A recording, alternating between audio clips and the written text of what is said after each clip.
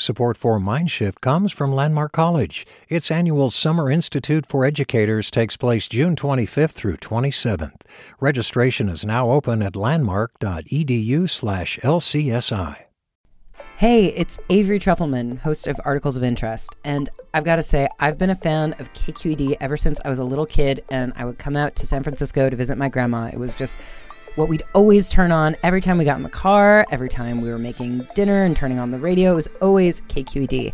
And then over the years, I've become a massive fan of KQED podcasts because this is local reporting at its best. These are answers to questions you've always wanted to know, interviews with exciting, unusual voices, necessary journalism, all told with love and care and artistry. And did you know that a majority of KQED's funding actually comes from members? It's just people like you and me supporting the programs they love, while also getting access to cool events, behind-the-scenes footage, and so much more. If you want to sign up and be a part of this amazing community, visit donate.kqed.org/podcasts to become a member today. That's podcasts with an S.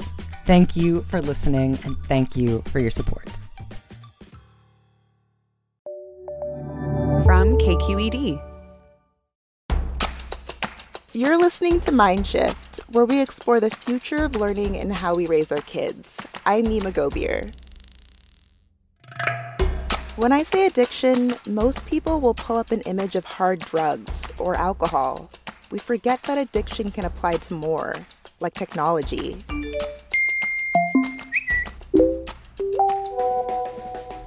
The broadest definition of addiction is the continued compulsive use of a substance or behavior despite harm to self and or others. Dr. Anna Lembke is a psychiatrist and professor at Stanford University School of Medicine. I am chief of our addiction medicine clinic, which means that I see patients who are struggling with all forms of addiction. She says a simple way to break down what makes up an addiction is by using the 4 C's: control, compulsion, consequences, and craving. I'll walk you through them. Control means using more than you plan to, or in some cases, using longer than you plan to. Compulsion is using without being aware that you're using, like when you open up Instagram on autopilot and you don't even realize that you've opened it. Consequences is when bad things happen because you're using, like troubled relationships or health, but you still keep using anyways. Craving is that really intrusive urge to use. Sometimes there can even be physiological symptoms like sweating or stomach cramping. Dr. Lembke explains that addiction can affect children, and more children are addicted to technology. In fact, some kids are spending so much time online that it is causing their depression and anxiety. Coming up, Dr. Lembke breaks down the neuroscience of addiction, helps us identify its telltale signs, and shares how parents can help kids overcome it. All over the country, We need to improve reading in Wisconsin. schools are changing the way they teach reading. I'm calling for a renewed focus on literacy. We have gotten this wrong in New York and all across the nation. And it's happening because of a podcast. I think your podcast has changed my life. And I'm going to share this podcast with everyone I meet. Sold a Story investigates how teaching kids to read went wrong. New episodes of Sold a Story are available now. Hey, it's Glenn Washington from Snap Judgment. And if you love what you're hearing, and I know you love what you're hearing, please consider becoming a KQED member. Get special access to cool events, behind-the-scenes footage, and so much more. Plus, you'll sleep better at night knowing you did your part for the community you depend upon. It's in you. Please be in it. Visit donate.kqed.org/podcasts to sign up now. That's podcast with an S. Thanks. I feel like a lot of people fit the criteria for being addicted to their screens. And a lot of them are probably addicted to YouTube, social media, video games. Why is tech and the internet so addictive? I think it's important to emphasize that There are a lot of good things about social media. The way that it allows people who, by virtue of geography or socioeconomic status or disability, may not be able to connect otherwise. But there is definitely this dark side. What technology has essentially done is drugified many human behaviors that are basically healthy and adaptive. So how come social media, which helps us connect with other people, gets so out of hand sometimes? Dopamine is a chemical that our brain makes. It's essential for the experience of reward, pleasure, and motivation. And the way that our brain gets us to connect with others is to release a little bit of dopamine in a part of the brain called the reward pathway when we make those human connections. The thing about dopamine is that the brain will immediately adapt to the presence of dopamine by downregulating our own dopamine production. So that means that no sooner do we get that hit than our brains lower dopamine levels, not just to baseline, but actually below baseline. And over time, we need more and more of a reward to get the same response. The best way to understand this is to use an extended metaphor of a balance. So imagine that in your brain there's a balance, like a teeter-totter in a kid's playground. And that balance represents how pleasure and pain are processed in the brain. One of the most exciting findings in neuroscience in the last 75 years is that the same parts of the brain that process pleasure also process pain, and they work like opposite sides of a balance. Let's say I do something pleasurable, like eat a piece of chocolate. I get a little release of dopamine, and that balance tilts to the side of pleasure. But no sooner has that happened than my brain responds by downregulating my own dopamine production and transmission to bring that balance level again. And I like to imagine that as these neuroadaptation gremlins hopping on the pain side of the balance to bring it level. But the thing about the gremlins is they like it on the balance, so they don't get off as soon as the balance is level. They stay on until it's tilted an equal and opposite amount to the side of pain. And that's the after effect, the come down, the hangover, or in my case, that moment of wanting one more piece of chocolate. Now, if we wait long enough, those gremlins hop off, the balance goes to the level position, and homeostasis is restored. But it's essential to appreciate that the overarching rule governing this balance is that it wants to remain level, and the way it restores a level balance is first by tipping an equal and opposite amount to whatever the initial stimulus was. Now, if we repeatedly expose the brain to the same or similar rewarding stimulus, like let's say I eat another piece of chocolate and another piece of chocolate, and pretty soon I've eaten the whole box, and I do that over days to weeks, then what happens is that initial response to the side of pleasure gets weaker and shorter, but that after response gets stronger and longer. In other words, those neuroadaptation gremlins, they get bigger, they get stronger, they multiply. And pretty soon I end up with enough gremlins on the pain side of my balance to fill this whole room, and they're camped out there, tents and barbecues in tow.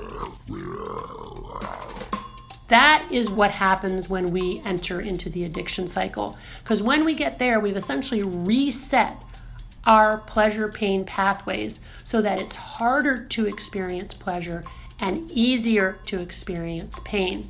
So now I'm walking around with a balance that's tilted to the side of pain. I'm experiencing the universal symptoms of withdrawal from any addictive substance, anxiety, irritability, insomnia, dysphoria.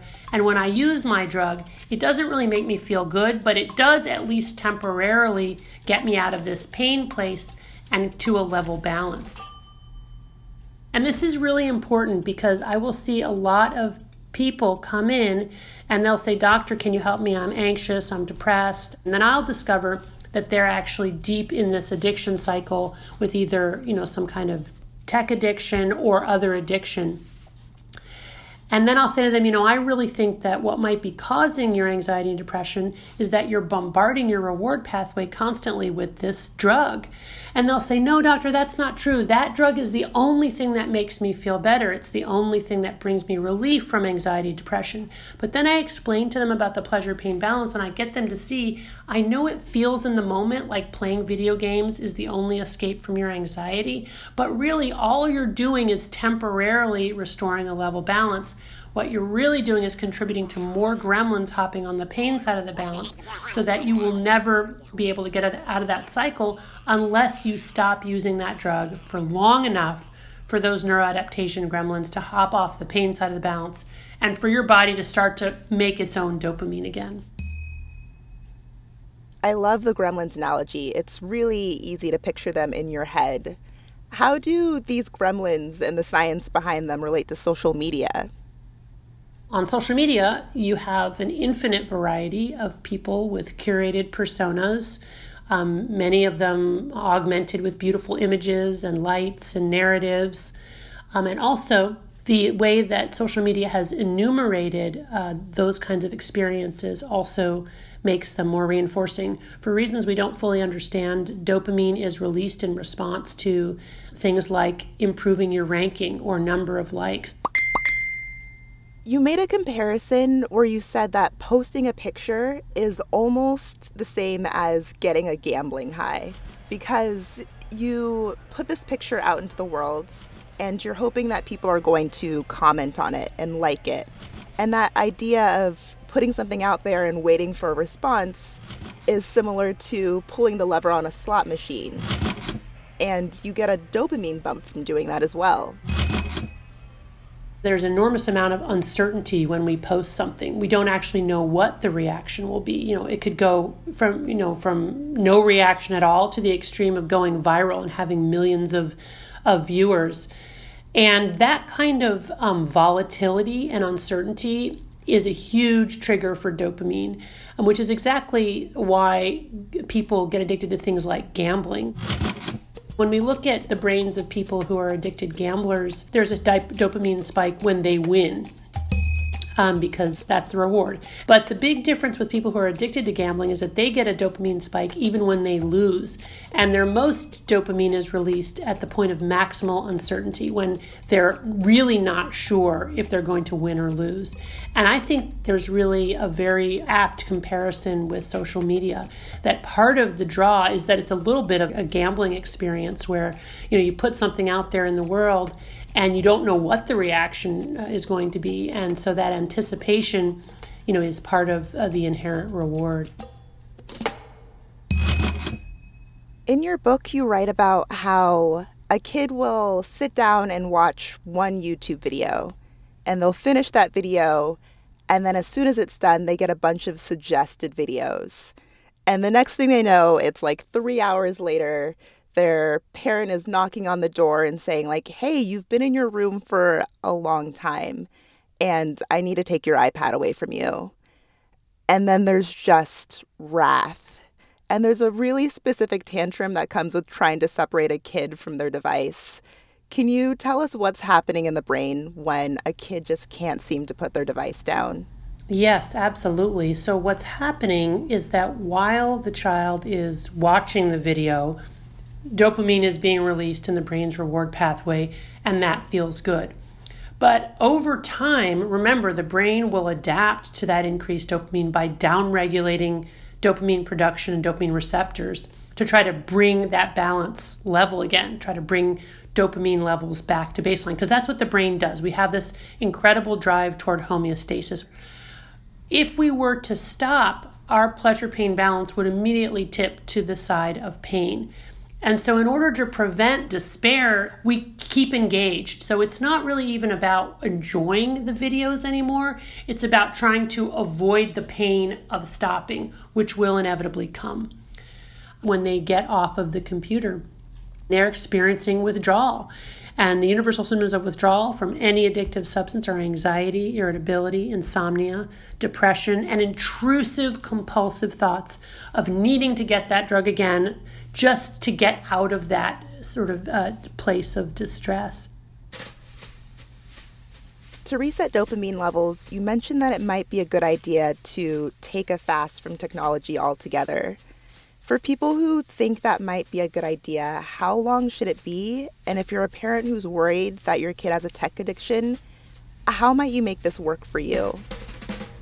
Yeah, so, a fast can take a number of different forms. It can mean not having the device at all, and I think for extreme cases that is best. Or it can be that the device will only be used for certain activities and not others. So for example, eliminating video games or eliminating social media for a period of time. In my experience, for the dopamine fast to really work, takes about 30 days.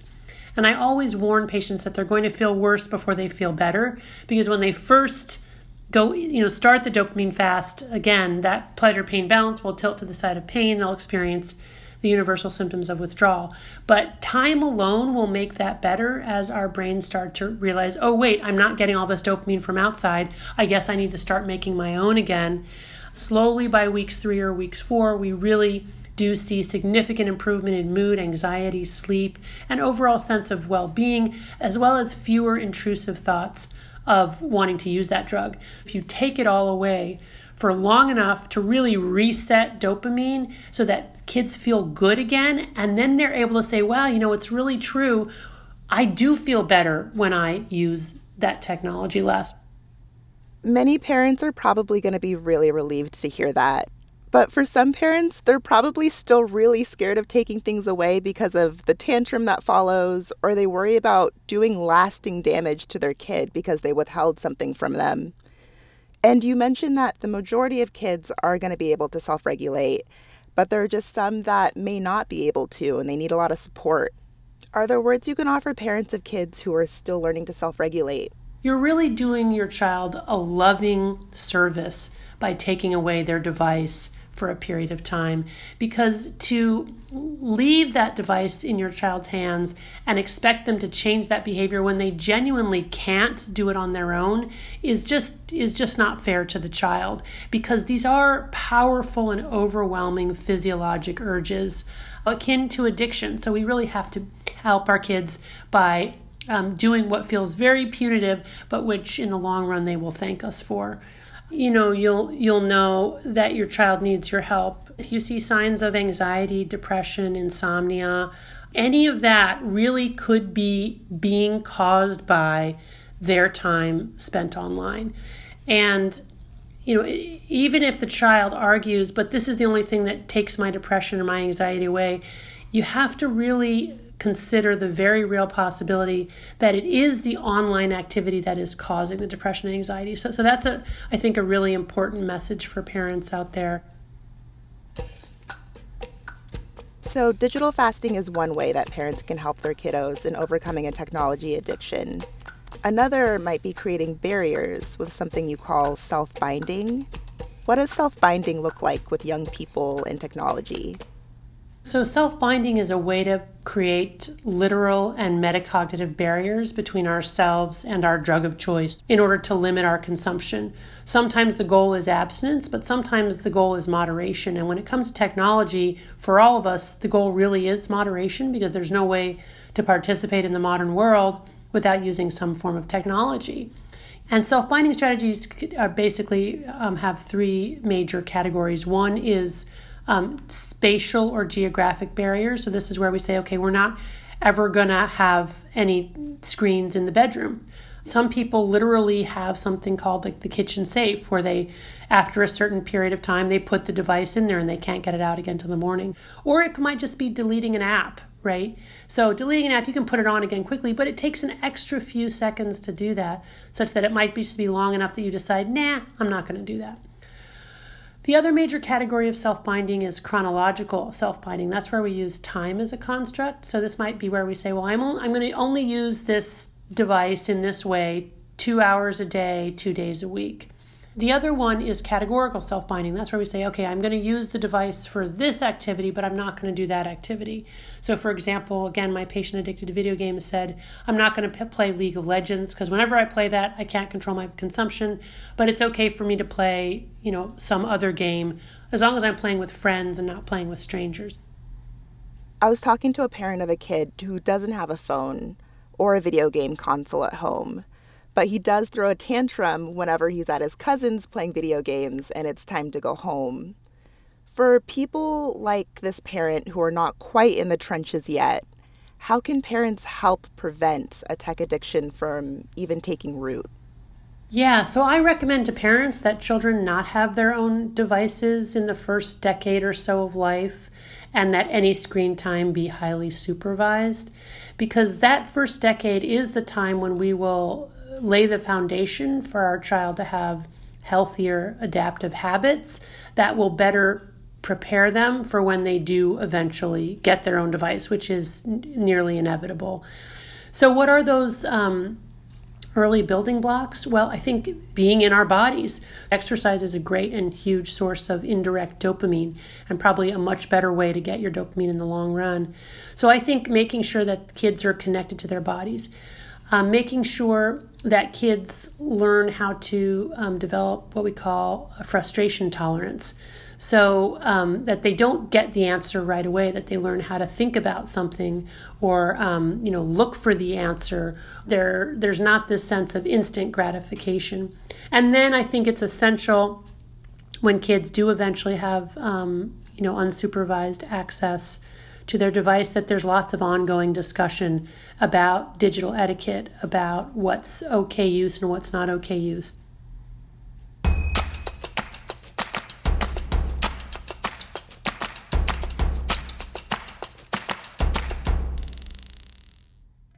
That was Dr. Anna Lembke. To learn more, check out her book Dopamine Nation: Finding Balance in the Age of Indulgence. Mindshift is produced by me, Nima Gobier, and Ki Sung.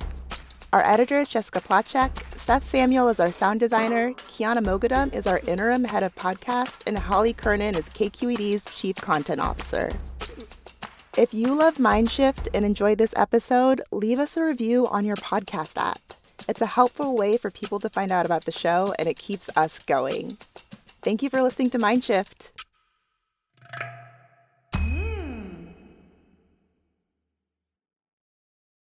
Hi, I'm Sasha Khokha, host of the California Report magazine.